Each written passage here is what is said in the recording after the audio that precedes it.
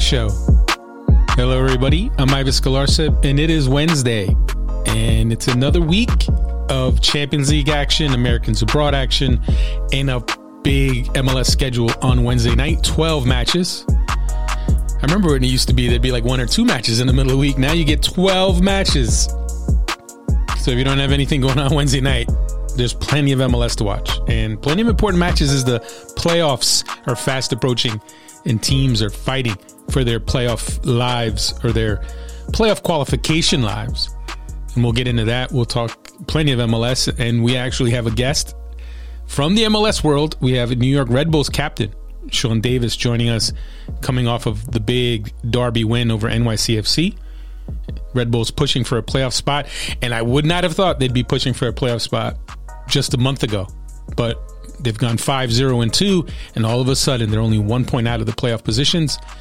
It was great to catch up with Sean Davis. We had him on years ago. And just to give you the idea, last time we had him on, he was like a kid on the team or one of the young guys on the team. Now, he's an old man on the Red Bulls with all the teenagers and all the early 20s guys that they have on that team. So it's great to catch up with him. We'll obviously talk Americans abroad, the players who are balling out, and the players who still aren't playing. We'll talk MLS, talk a little U.S. women's national team. They're back in action in the final matches of the Carly Lloyd era. It's kind of sad. I'm still a little broken up about that. Carly Lloyd finishing up her career, legendary career. Best women's player of all time? I know some people debate it. She definitely has a strong case. One of the best big game players in the history of the sport, man or woman. But we'll get into that later on. But first, we will kick things off talking Americans abroad and talking Sergiño Dest. Because Sergiño Dest is balling. We know what he did against Costa Rica. Man of the match. With his golazo and with his work on the second goal in the win against Costa Rica. Big win.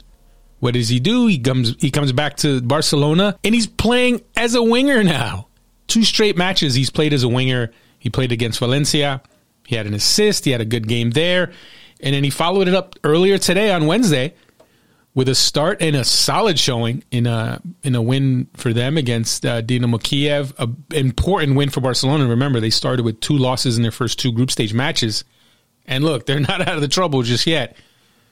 But considering the nightmare of a season it's been for Barcelona with everything with Messi leaving and the financial problems, so many things going wrong with that team, for them to just get a win and for Sergiño Dest to be playing well. I mean, that's if you're an American Barcelona fan, you're feeling a little better today, even though, you're going to see how you feel this weekend because Barcelona plays Real Madrid in the first edition of El Clásico this season. And Sergiño Dest is heading into that game in some very good form. And seeing him play on the wing has been interesting because he can definitely do that. You just give him the job of going at people and taking people on the dribble and trying to provide service. He can do that. And today, what's interesting is you put him further up the field and it's almost as if he actually contributes more defensively because he tracks back. He definitely tracks back, and he actually, I think he won 13 duels today, which is the most on the team.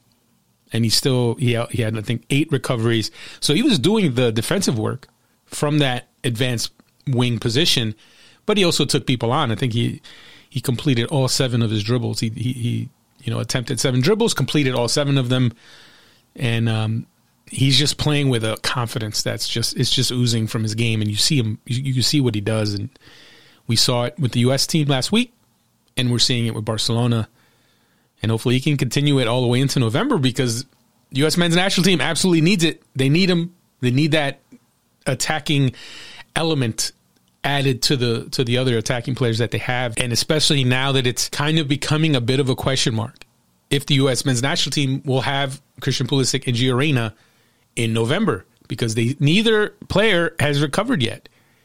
Obviously, they missed the October qualifiers for the U.S. because they were still injured.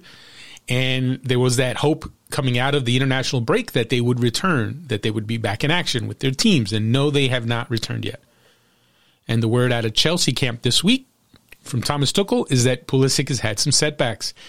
and that, there's been kind of an issue with him just kind of moving away from no longer having pain in his ankle. And I can't help but remember the images of him in El Salvador on that ankle after he injured the ankle, still trying to run around. And it was not a great move there. And now you just wonder, how much longer is it going to take for him to kind of recover? And according to Tuchel, it sounds like it's pretty close. It sounds like he's gotten close, and then he's had some pain. And obviously, you can't mess around with that stuff. You can't have him play through it and then have him re-injure it, or have a situation like that where he ends up missing way more time. And as a U.S., obviously, if you're a U.S. men's national team fan, you just want him back. You want him for the Mexico game. You want Pulisic, you want Reyna, you want them back for the Mexico game. But at this point, there's no guarantee you're going to see either of them. And the good news is, or the consolation in the whole thing is, that you have some options. As you did in October, you have some options in terms of wingers to fill in for them if you can't have them. And obviously, you'd rather have Pulisic and Reyna. But right now, there's no guarantee. There's no guarantee. I know there's been rumblings and rumors about Reyna and can he return? Is he having issues with the hamstring that are going to require him to be out that much longer? I mean, think about this. It's been, I want to say, 6 weeks now, at least, since he's been injured. And he still hasn't made his way back to training. And it's definitely a cause for concern, just what's going on there. Is he going to need surgery? And that would obviously rule him out for November for sure. And if it is a positive that there's only 2 qualifiers in November. And if you have to miss those qualifiers, then after that, you're talking about, hopefully he has time to recover. And then come January, you hope that he'll be good to go. But as things stand right now, there's no guarantee we're going to see either of those players against Mexico in Cincinnati in November. Now, obviously, last episode, we did touch on some of the Americans abroad performances of the weekend because the show dropped on Saturday. We did talk a little about Zach Steffen. He made his first Premier League start. He got the W there. And it's been an interesting week. There's been good and there's been bad. Obviously, the Sergiño Dest playing well in the win on Wednesday was good. And then you had the bad on Tuesday with Tyler Adams and RB Leipzig. And RB Leipzig, unfortunately for them, they go to Paris. They're playing Paris Saint-Germain. Even though there's no Neymar, you still have Messi, you still have Mbappe. Tall order. What happens? Leipzig was actually winning 2-1, playing well, looking like they might pull off the upset. And what happens? Tyler Adams turns the ball over. He gets put under pressure, loses the ball. Looks like he might have been looking for a foul. No foul came. PSG breaks, counterattack, Mbappe to Messi, goal, equalizer. 7 minutes later, Messi penalty. It's over. 3-2, PSG wins. And it's a brutal one for RB Leipzig because obviously they were always a long shot to finish in the top 2 in a group that has PSG and Man City. That's a given. But now you're not even looking like you're going to go to Europa League after this. With them suffering the loss that they did to Club Brugge. If Jesse Marsch is, he's looking at it, he can't be happy at all with seeing the team play well, but then give it up in the second half. And Tyler Adams, obviously, that's not a great moment for him, but, he's had good moments before that. He obviously was coming off a good window for the U.S. team, but that you hate to see that situation. You hate to see that play against PSG and him have a direct role in basically costing them that result. Hopefully Adams can bounce back from that. And look, he's still one of the most important players for the U.S. men's national team. He obviously was excellent in the October friendlies, and he'll be needed against Mexico. You want him on the field in the starting lineup as your captain, most likely against Mexico. And knock on wood, hopefully he can be there, and hopefully he can put this performance, which was actually, he was playing well against PSG up until the big mistake. You can't ignore the fact that he had that just terrible blunder that ended up ultimately costing him the game, but he was playing well up until that point. We know what he can do. There's no questions of him anymore. And people need to always kind of chill out when it comes to, one bad performance or a bad, a couple of performances. And it reminds me of John Brooks and the whole September situation, because it definitely feels like a lot of people were quick to kind of write off John Brooks. Oh, man, he was terrible against Canada. He was terrible against Honduras. He shouldn't start anymore for the U.S. national team. And it's like, whoa, settle down. Take it easy. He's not in the best form. He's not in his top form. But he's still very much a starter on this U.S. team. And I know I jumped from Adams to Brooks, and I don't know if any U.S. fans are necessarily calling for Adams to be benched now because he turned the ball over against PSG. But I'm just kind of trying to put it in a context a little bit, that sometimes, you know what, players can have a rough game. They can have a rough couple of games, but you know what? You need to look at the whole body of work, especially when they're an established player, and understand that sometimes it happens. It doesn't mean they should no longer be your first choice options. So obviously Adams and RB Leipzig, if there's a consolation in them missing out on Europe after the group stages, if they don't go to the Europa League, they can focus on the Bundesliga. And obviously Leipzig had a rough start to the season, but they could definitely start to turn things around. They played Greuther Fürth in this weekend. Fürth is the last place team in the Bundesliga. Julian Green's team. Julian Green, who by the way has kind of fallen out of the starting lineup at Fürth.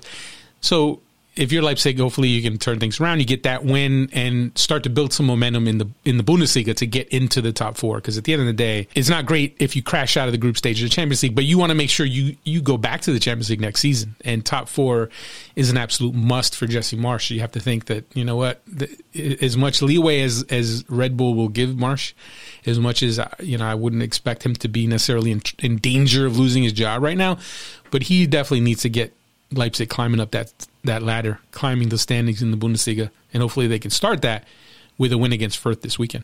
Now, speaking of Brooks, John Brooks and Wolfsburg, unfortunately for them, suffered a Champions League defeat to Brendan Aronson and Red Bull Salzburg on Wednesday, and a solid performance from Brendan Aronson, who continues to play well and continues to look like the guy who should be and most likely will be in the starting lineup for the United States when they play Mexico. And it's looking more and more like that, as I mentioned earlier, because of the uncertainty surrounding Reyna and Pulisic. And Aronson, the more games he gets under his belt, the more high-level matches like a Champions League match against Wolfsburg in a matchup of two teams that are obviously competing in a tight group for a place in the round of 16, those are the kind of games that are going to make you better. And you already see it with Aronson. And right now, look, Salzburg, believe it or not, as badly as RB Leipzig is playing in the Champions League, they're 0-3, 3 losses.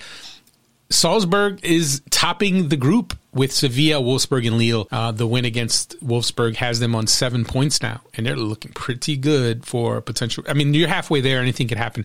But right now, Salzburg is looking very good for a place in the round of 16 based on the first half of the group stage. And Aronson's done his part in that group. He's done his part for Salzburg, and they're playing with a lot of confidence. And it is kind of crazy when people think of Salzburg and Leipzig, and Salzburg's like the feeder team, but Salzburg's looked more impressive than Leipzig. And obviously, they're not in the same groups, and playing Man City PSG is a little different than playing Sevilla and Wolfsburg and Lille, but still, a lot of credit to Salzburg and a lot of credit to Aronson for continuing to play well.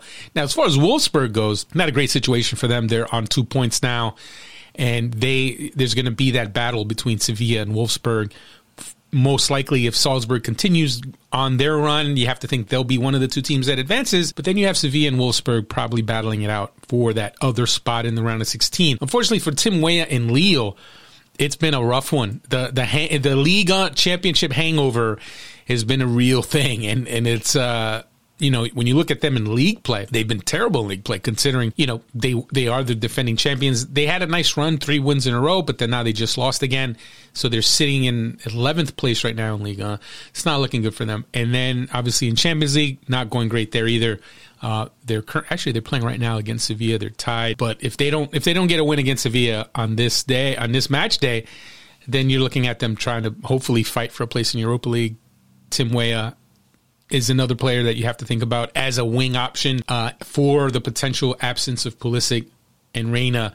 And I think he obviously showed some good things in the October qualifiers. As much as, look, Lille is not been in great form, but Weah, at least now that he was able to overcome that injury from September, he looks like he's gaining confidence. And I think his performance against Costa Rica should give him some more confidence heading into November. And you could do a lot worse than having Brendan Aronson and Tim Weah be your starting wingers against Mexico in Cincinnati in November. And obviously Greg Berhalter could always go with a Paul Arriola because he obviously turned to the DC United veteran on multiple occasions, so we could still see Aronson Arriola. But Tim Weah is going to definitely do his part if he can stay healthy and stay in the form that he's been lately. He will definitely make a strong case for being one of those starters in that game against Mexico if Reyna and Pulisic are unavailable. Now, we won't get too much into a U.S. men's national team talk this episode, but there was some news on the U.S. youth national team front, and the U.S. under-17 men's national team has named Gonzalo Segares as their head coach.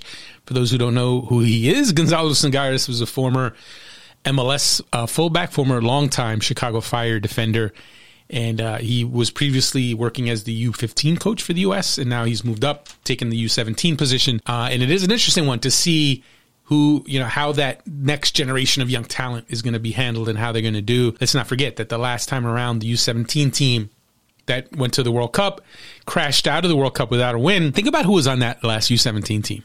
You had Ricardo Pepi, Gio Reyna, Gianluca Busio, Joe Scally, to name a few. I mean, just you go on that alone, all those guys are crushing it. So it still amazes me that that team was not able to do more in the World Cup. But again, it's always tricky with youth tournaments. But you just wonder what kind of talent is coming in the next wave. And Segares, you hear nothing but great things about Segares and the transition that he's made from his playing career to now being a coach. And definitely curious to see who are the next teenagers coming in to the pipeline, who are going to be the next players to watch, who are going to jump into the conversation. Because look, I mean, who would have had, Busio or Scally or Pepi 2 years ago, if you had mentioned those guys as already being factors and possibilities for the men's national team at 18, you probably would have thought, we were crazy, but here we are, and they're all in the picture. And Gio Reyna, I think, is not as much as a surprise as an 18-year-old who's really blossomed, but to have this many 18-year-olds just all really crushing it in their careers, this early in their careers, is great to see, and I'm very interested to see, can we see that type of talent in the next U17 group? That's what I'm very curious to see.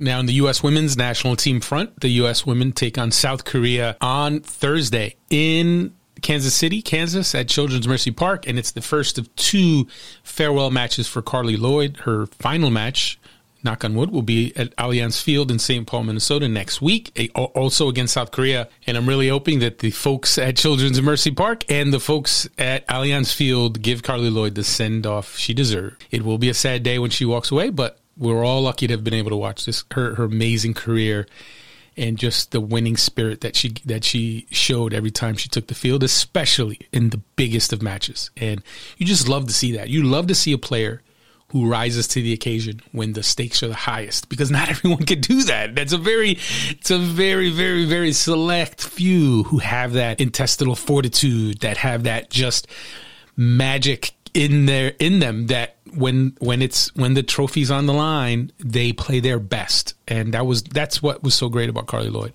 And she's still playing, and I feel bad even talking about her in the past tense, because her career is not over yet, but still, that's what made her great.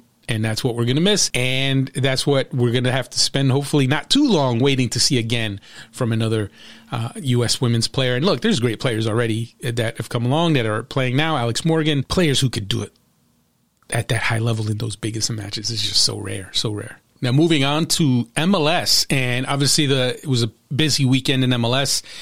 We didn't touch on it last episode because it dropped just before the full schedule of matches over the weekend. I was at Red Bull Arena for the New York Red Bulls 1-0 victory over NYCFC. And how about the Red Bulls? They were, just a month ago, you would not have even taken them seriously as a potential playoff contender. I certainly wouldn't have. They were so far out of the picture. I mean, I want to say they were probably at least 12 points out, maybe fewer, but they were definitely far out of the picture. But what have they done? They've gone 5-0-2 in their past 7, undefeated in their past 7, racking up the points. And now they are exactly 1 point out of the playoff places in the Eastern Conference. And more importantly, they're playing matches. They have 5 matches left. And of those 5 matches, 4 of them are against teams that are above them or near them in the standings. So the Red Bulls do control their own destiny. And then if they win out, if they can win the majority of these matches against these teams that are either above them or right next to them in the standings, they will be in the playoffs, which I can't imagine many people would have expected just a month ago.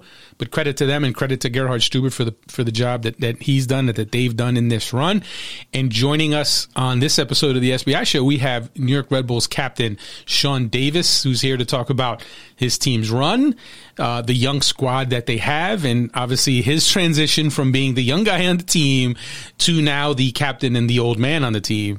And joining us from New Jersey is Red Bulls captain Sean Davis.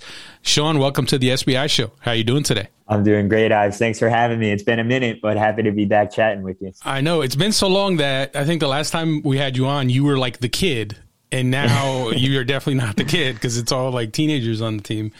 Exactly. I'm the dad now. I'm a dad now in a lot of ways. So That's right. Yep. So obviously you guys are on a great run. You unbeaten in 7. What's been the key to this kind of turnaround? Because I know in the summer there was that period where there was some, growing pains, some adapting, but then something just seemed to click there. Especially I remember that win against Miami that kind of kicked things off. What do you think's been the biggest difference now between them and now?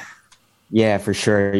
I'll try to give you a short answer, but I'm sure I'll go on a little bit of a rant here. But I think there's a lot of different things at play. The biggest thing for me is that we have a lot of new players. We had a lot of roster turnover heading into the year. And we also had a new coaching staff. And so it takes time for things to gel. And we actually did have a decent run at the start of the season. But, we hit a period where it's really tough. And, the combination of injuries, which every team deals with, but also just being a young team that needed to go through some adversity and had to really learn quickly what it takes to win in this league. I think that's what we saw in the summer. And, looking at where we are now, I just feel like we've matured a lot and we've all grown, staff, players. And in a lot of ways, we've just found a way to all grow up together. We've figured out what makes our team different and good in a lot of different ways. And, ultimately we've just been a really hard team to play against. And we had always been close. I felt like, we've always had strong performances in a lot of ways, defensively, especially. But it was all about trying to close out those games, and we were blowing a lot of leads, and we did blow a lot of leads this year. That's just the honest truth. The amount of points that we've dropped from winning positions is tough to look at. And, it was just a matter of time, in my opinion, for things to finally click. And, we bottomed out against Columbus. That was a really tough game away at Columbus where, again, we had the lead and we ended up losing 2-1. But like you mentioned, we had a strong performance against Miami, a convincing win where we scored 4 goals, kept the shutout. And they got a red card, but it was just a really strong performance. And I think from there, we've gained a lot of momentum. And, I think it feels great to hit our stride at this point in the season, but we're cutting it close. And we know that we have to win pretty much every game from here on out. That's the goal, at least. And, for the most part, it's in our hands. It's not going to be easy, but I think, long story short, the adversity we went through as a team was really character building, especially for new guys on the team, for new staff, and, again, figuring out what it takes in this league. And that's ultimately helped us become the team we are now. And we just have to keep moving in the right direction and honestly just keep winning. That's the most important thing. Obviously, when Aaron goes down with the injury back in May, I remember that happening and thinking, like, he's so important to what you guys do, not just on the field, but just kind of being the leader. When that happens, I mean, do you kind of realize, do you take it upon yourself? I mean, obviously, as a captain, you already kind of have a leadership role, but did you look at that and say, oh, like, one of our veterans is down, like, I'm going to have to pick up even more of the slack in terms of this young team? For sure. When Aaron went down, it was hard. I mean, I can't imagine how hard it is for him. We don't really talk about it that deeply, but I know it's been tough for him, but he's worked so hard. The amount of time and energy that he's put into his rehab has been really impressive. And, I know he'll be okay because his mentality is so strong. But when that happened, for sure, the first thing I thought of is missing him on the field. And, some of my best memories of my career have been with him and winning games alongside and just knowing that he's back there anchoring our defense. And, I know I feel that way, and I'm sure all the players on the national team feel the same way. He's such a big time player, and he'll be back and he'll be stronger. And, I've been really impressed with his rehab, but for sure, when he went down, we already had a really young team as it was. And, in talking with Gerhard and the staff before the season, we knew how important veteran leadership was going to be. And so to lose a guy like Aaron was really tough. But, for me, I had to refocus quickly and just saw it as an opportunity to try to be the best leader I could possibly be. Regardless of what's thrown our way as a team, we want to be able to step up and perform. And so it was tough during that summer lull, but it's been a really good challenge for me and something that, I think has helped my growth as a not only player, but a leader. And, I know that, again, he'll be back, but it's definitely pushed our team in ways that we couldn't imagine at the beginning of the year. And we've missed him a lot, but it's great to see him back, working at the facility. And I'm sure it's been tough for him being away from the guys and the team, but he's back with us a decent amount now, and he's training and he's looking really sharp. So I'm happy for him and his comeback, and, he's going to be more than fine. Now, you've played for a few different coaches over your, is it 7 years, I think, in the league now? Yep. Gerhard, obviously, new coaches coming over from Europe or from outside the league. It's not always an easy transition, and something that's kind of struck me about him. He seems like a pretty patient. Like, he understands that it's a project and it's going to take time with a young group. What's impressed you the most just about him as a coach? Yeah, you talked about coming into a new league. Well, that's another part of our team that adjustment period we needed to go through. MLS is such a complex league, and it's hard for people on the outside to realize that. You really can't understand it until you're thrown into the fire. And I think we saw that, when you have a lot of young guys and they're trying to experience this, and you have international guys who are trying to get acclimated to the group. But, the thing that's impressed me most about Gerhard is, I think just his ability to connect with the players and motivate the players. He's able, I even remember when we played Columbus in the playoffs last year, he had barely been our coach for a week, and already we were having deep discussions about what motivated each of us. And, I think with Gerhard, he's able to kind of peel back layers on guys and find out, who they are, not only as a player, but more importantly as a person, and connect with us in that regard. And, when a coach does that, you feel a true connection that you can't really fake. And I think in turn that creates a group that's really together. I know I'm sure any fans listening have heard that term a lot this year, togetherness. But I think that Gerhard does a really good job of understanding the players, but also understanding them as people. And in turn, you get players that really want to fight and scrap for the coach. And I think that that's what we've seen during this run, is so many guys just finding that next gear,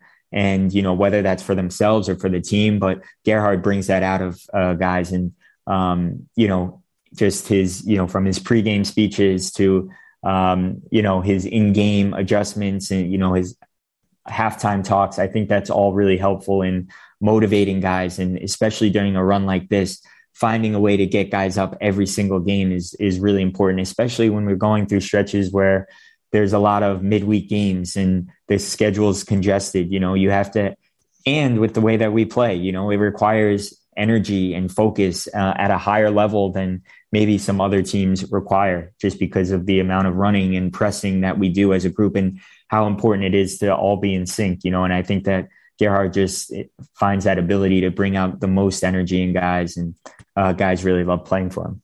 And you mentioned the fans a little bit ago, and it's been an interesting season from the standpoint of Red Bulls fans. And obviously I've covered the team for more than 20 years now. And there was definitely some frustrations at certain points in the season from the fan base, because of the sense that, is this a rebuilding year? Why are we going through a rebuilding year? Mm-hmm. I know you've been around forever too. So you I'm sure you get that sense. And I'll never forget that first NYCFC game that had the late equalizer on the penalty. Mm-hmm.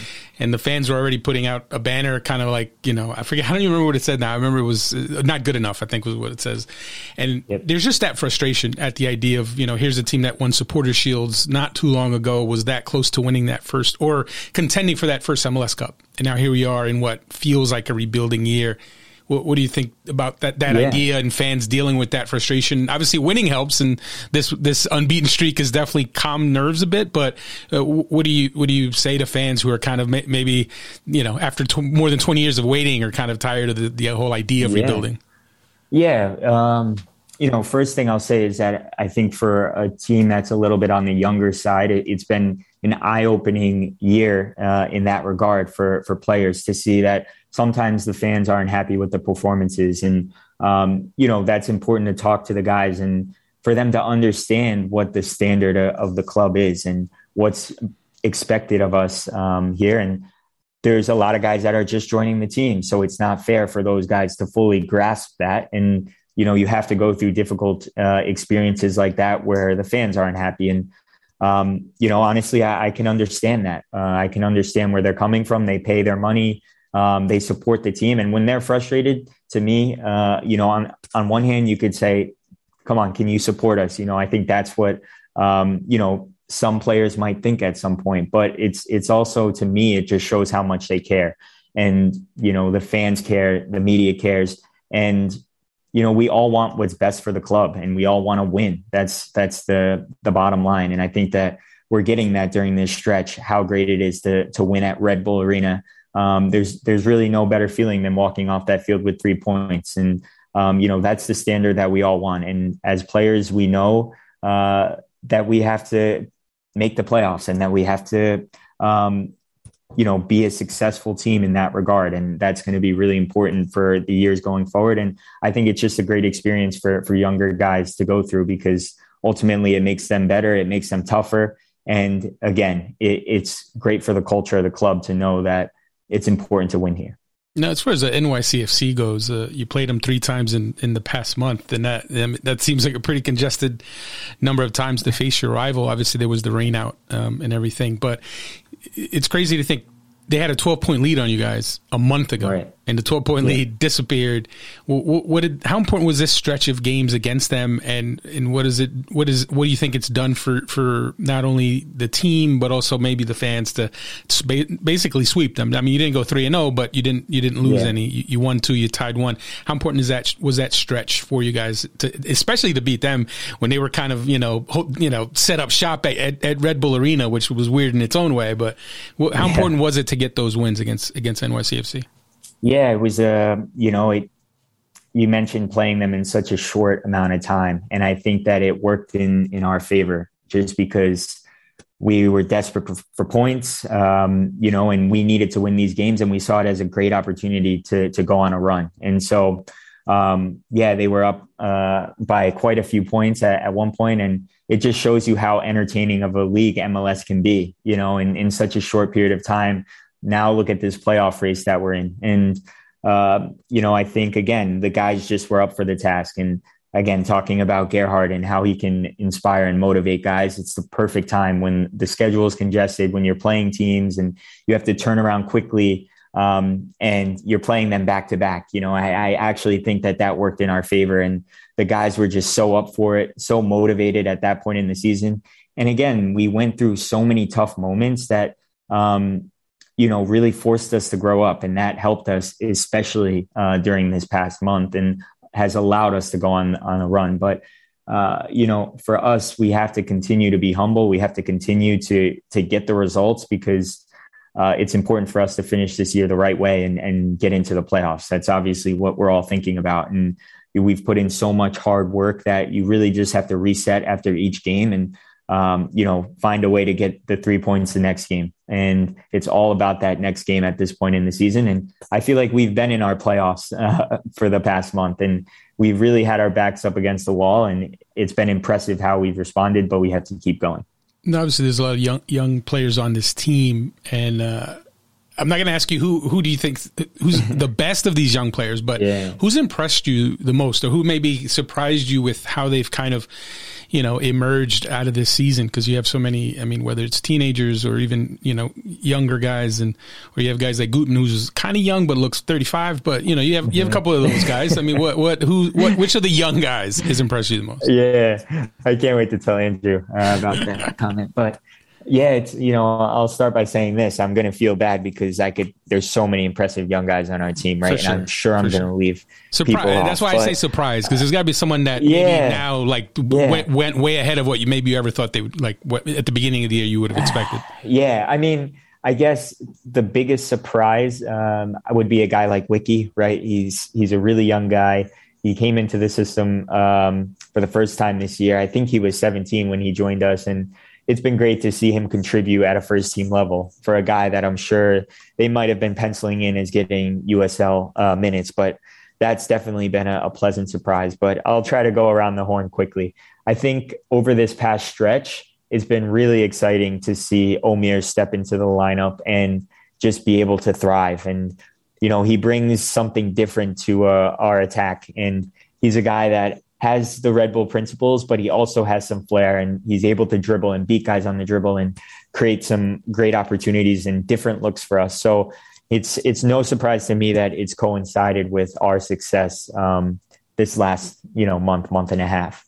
A guy like Christian, I mean, he seems like a veteran now, right? But he gets off the plane from international duty where maybe he didn't play as much as he wanted to. And then he just has a huge game for us against New York City this past weekend. Scores a goal, but does so much on both sides of the ball for us that game and really helps will our team to victory. Let's see. You got John Tolkien. Yeah. Yeah, Tolkien, homegrown guy. So again, special place in my heart for him. But he's a guy that, again, you have a guy like Andrew come in and he's taking up a large majority of the minutes, and you just never know what's going to happen. And unfortunately, Andrew gets injured, and it creates a great opportunity for Jamai, and he has success at left back, center mid, and again, a really young guy, but a guy that shows up every day with the right energy and always wants to learn.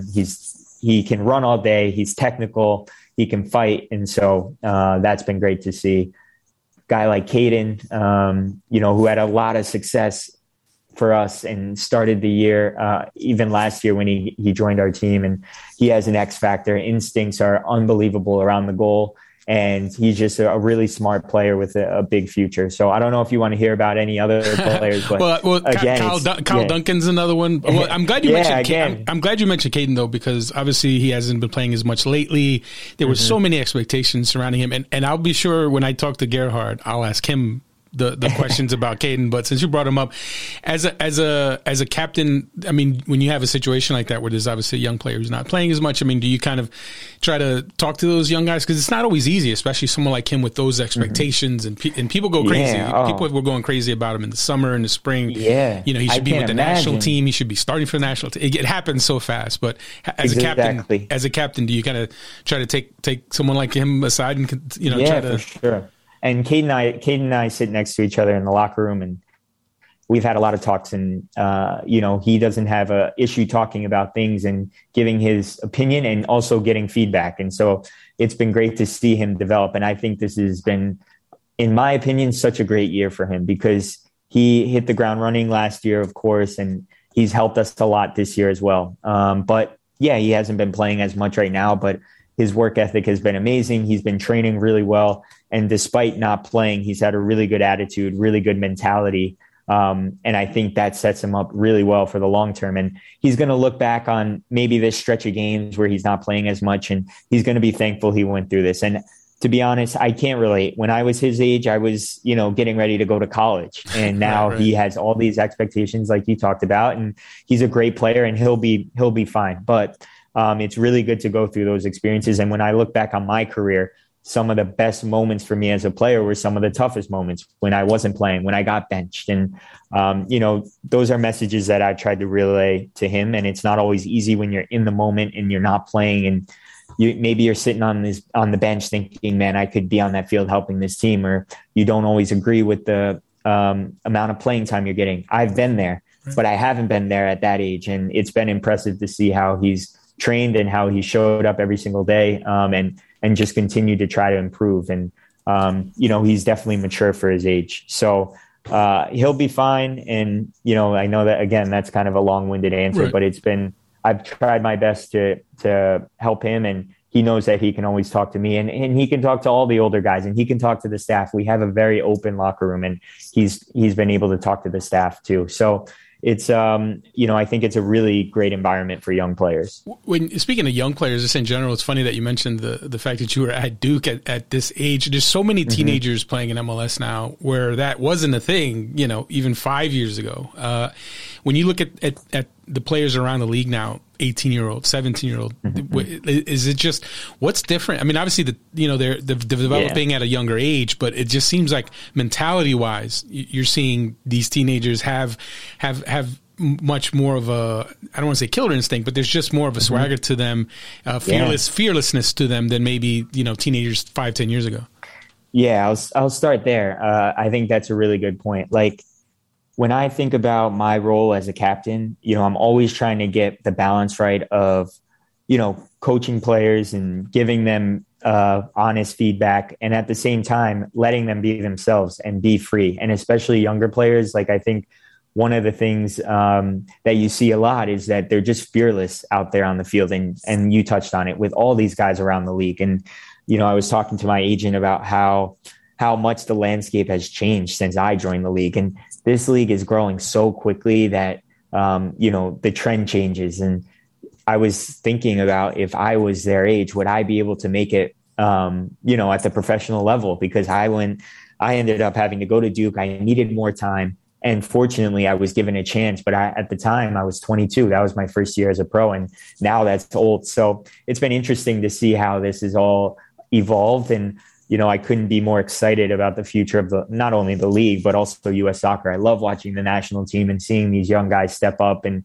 do really well. And obviously seeing a guy like Tyler step in and be the captain. And, I just think that's the direction we're heading towards in terms of the league and U.S. And it's been a lot of fun. And especially at a place like Red Bull, where you see homegrown players, you see players brought in from different countries, young, exciting talents. And I think that's the future of not only our club, but the league. And it's fun to see these players progress and then go have a career in Europe and come back with the national team and succeed. And it's just a really exciting time to be part of soccer in America. Who's been the most impressive young American for you, non-Red Bull player that you've gone up against this year? Is there anyone? Yeah, going up against, the first thought that came to my head, and it would have to be Pep B, but I haven't played against him. But to see what he's been able to bring to the national team in a really big moment, again, that's the fearlessness that, I'm always talking about. And that's something that we have to continue to tap into with the younger players and allow them to express themselves, because they can create some really special moments. And I've seen that with Red Bull, but yeah, it's hard to go around the league. There's so many. So no one popped in your head. No one wouldn't. No, not right away. Not right away. I guess I'm fair. so focused on the younger guys on my team that exactly. It's hard to you got enough. It's like, we're playing young players on other teams, but are they as young as some of the guys on my team? So I don't. No one pops into my head right now, but it's been really fun to watch the league grow over these last few years. Now, obviously, just to wrap things up, the season's wrapping up, the regular season, and as you say, you don't have much room for error. You have to try to get as many points down the stretch to lock up a playoff spot. What do you think is going to be the key to keep this going? I mean, obviously, some tough games coming up, some tough opponents. What do you? How are you feeling about this? Being able to continue that momentum? Yeah, for sure. I think we have 5 games left now. And, I know Gerhard and the staff are already brainstorming ways that, we're going to talk about things and talk about our, plan of attack, and talk about our personal motivation triggers as we go forward here and inspire us like he did with Barnsley, in his previous coaching role. But, I think the key to us is like I mentioned earlier, staying humble, understanding that we cannot be complacent or comfortable, and that, we've looked at every game as a final, and that's worked well for us, having that mentality that it's not enough that we just beat New York City. We have to do it again this weekend against Columbus, and we have to do it again after that. And not looking too far ahead, being present in each and every game, and knowing that it's a huge opportunity. I mean, in a lot of ways, we're really blessed with the schedule because we're playing teams that are above us. So again, when I mentioned, having things in our hands, we're playing the right teams at the right time, and we're in good form, and we have to capitalize on that. We've we've created a great opportunity for us, but the most important thing is getting the job done. And I think that's where the focus of the group is right now. And I'm hoping that with all the adversity that we've gone through, all the challenges, all the obstacles, it's prepared us for this final stretch in the season. And, I couldn't be more excited. I wish the game was tonight, Right. Well, I definitely appreciate the time, and congrats on this run, and good luck down the stretch. And hopefully we can get you back on again and not have to wait so long, and we can talk some playoffs once you guys are in there. See if you can get in. Sounds good. Thanks so much for having me. Really appreciate it. And yeah, hopefully we're talking about the playoffs here soon. And Ed Sean Davis, obviously, I like to call him a long time friend of the show. We had him on years ago, and he's a Jersey guy. So of course, we like to have our Jersey guys on the show, and it's been great to see him develop into that leader on that team. And they need it. A team that young and that talented, if they're going to succeed, part of it's going to be good coaching, and part of it's going to be leadership from the veterans in that locker room. And Sean is definitely one of those. And we'll see. We'll see if they can continue this run. They have a bit of a tougher schedule down the stretch than they've had in the previous month, but momentum means everything at this time of the year, and the Red Bulls have it. And we'll see if they can keep it going. And the Red Bulls are one of the few teams not in action on this Wednesday night. There are 12 matches on the schedule, which means 24 of the league's 27 teams will be playing on this Wednesday night. Plenty of playoff implications on the line in these. And I didn't go over all the matches over the weekend, but I'll try to touch on some of them looking ahead into the Wednesday night matches. I know it's a bit of a quick turnaround. So if you're listening to this after the Wednesday night matches, my apologies to you, but hopefully if you're a listener, you're listening to this episode immediately after it drops so you can get some betting tips on these Wednesday night matches. But we're going to rattle through these. First, Atlanta United at home against NYCFC. NYCFC is in a major slump. They've got one win in their past 9. Now they have to go to Atlanta to play an Atlanta team that's in good form. Atlanta plus 145. Take Atlanta all day. They're at home. They're feeling good. NYCFC's in a slump. Take Atlanta plus 145. Next up, FC Cincinnati at home against the Chicago Fire. Cincinnati plus 160. They are a slight underdog to the Chicago Fire, who are plus 140. I know the Fire have not been good on the road this year, but they had a coaching change. They've started to show a bit more life here down the stretch. I see the Fire getting the road win. Take Chicago at plus 140. I think the Fire are going to do it in Cincinnati. Next up, DC United at home against New England. I say it every time. DC United, very good at home, and obviously Vegas understands that, which is why DC is a plus 100 favorite against New England, against the soon-to-be Supporters Shield champions, Supporters Shield winners. But New England is a plus 220, so that feels a little bit of a, I don't know. That's a lot. That feels a little disrespectful for me. I'm going to take New England. If you're telling me I have a chance to take New England at plus 220, unless they're resting their entire starting lineup, I like New England to go to DC. And this, if you're looking for a draw to bet, plus 250 for this one could absolutely be a draw. But I like New England at plus 220. I can't pass that. I can't pass that up. I don't know why New England's a plus 220, but give me New England all day at plus 220. Next up, Inter Miami at home against Toronto FC. Miami plus 125. Obviously, they've been in a slump that's completely cost them whatever momentum they gained just a month or so ago. They've kind of faded out of the playoff picture, but can they get a win against Toronto? And I'm going to go with no, because I think even though Toronto's got some injury issues of their own, they've been playing much better. They're going to play the role of spoiler. Miami at home, they have found a way to get results more often than not at home. But I don't know. I think I like TFC. Give me TFC at plus 190 on the road, playing spoiler. Next up, Orlando City at home against CF Montreal. And I don't know why Montreal is a plus 290. That's a big, big number for a team that's still technically in playoff position. And you know what? I like Orlando at home, and that's got to be why Vegas likes Orlando at home quite a bit. Orlando minus 115. It's not the juiciest of numbers, but if you're feeling good about Orlando at home, take Orlando. I'll go with Orlando at minus 115. Next up, FC Dallas against LAFC. They're at home in Frisco, plus 155. LAFC is in desperate need of points to climb back into the playoff position in the Western Conference. They're currently, I believe, 4 points out of the playoff picture. They have to win this game. And seeing as how they have to win this game, I like their chances against the younger FC Dallas team. FC Dallas definitely has the weapons to play spoiler, but I'm going to go with LAFC. Give me LAFC at plus 140 over Dallas, which is plus. FC Dallas is plus 155. If you like that number, that's not a terrible price, but I'm going to go LAFC. I just think LAFC is going to get it done. Next up, Minnesota United at home against the Philadelphia Union. Philly's a plus 230. As we know, Eastern Conference teams don't always travel well on the road going that far west. Minnesota desperately needs this one. They're at home. They finally got to win their last time out. So is that going to be the momentum builder for them? Minnesota plus 100. I don't like this game. I mean, you should just pick Minnesota, right? Because they're at home, but I don't know. I feel like the Union absolutely could take this one on the road. Plus 230. Philly plus 230. You know what? I'm going to go with Philly at plus 230. I just like that price. I just think that's a pretty good price for a very good team. So I'm going to go Union plus 230. Next up, Houston Dynamo against the LA Galaxy. The Dynamo coming off the win against the shorthanded Seattle.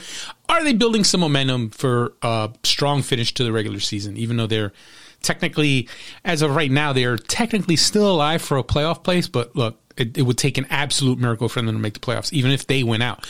But will they stop LA Galaxy? The LA Galaxy are plus 180, so they are the underdogs going into Houston.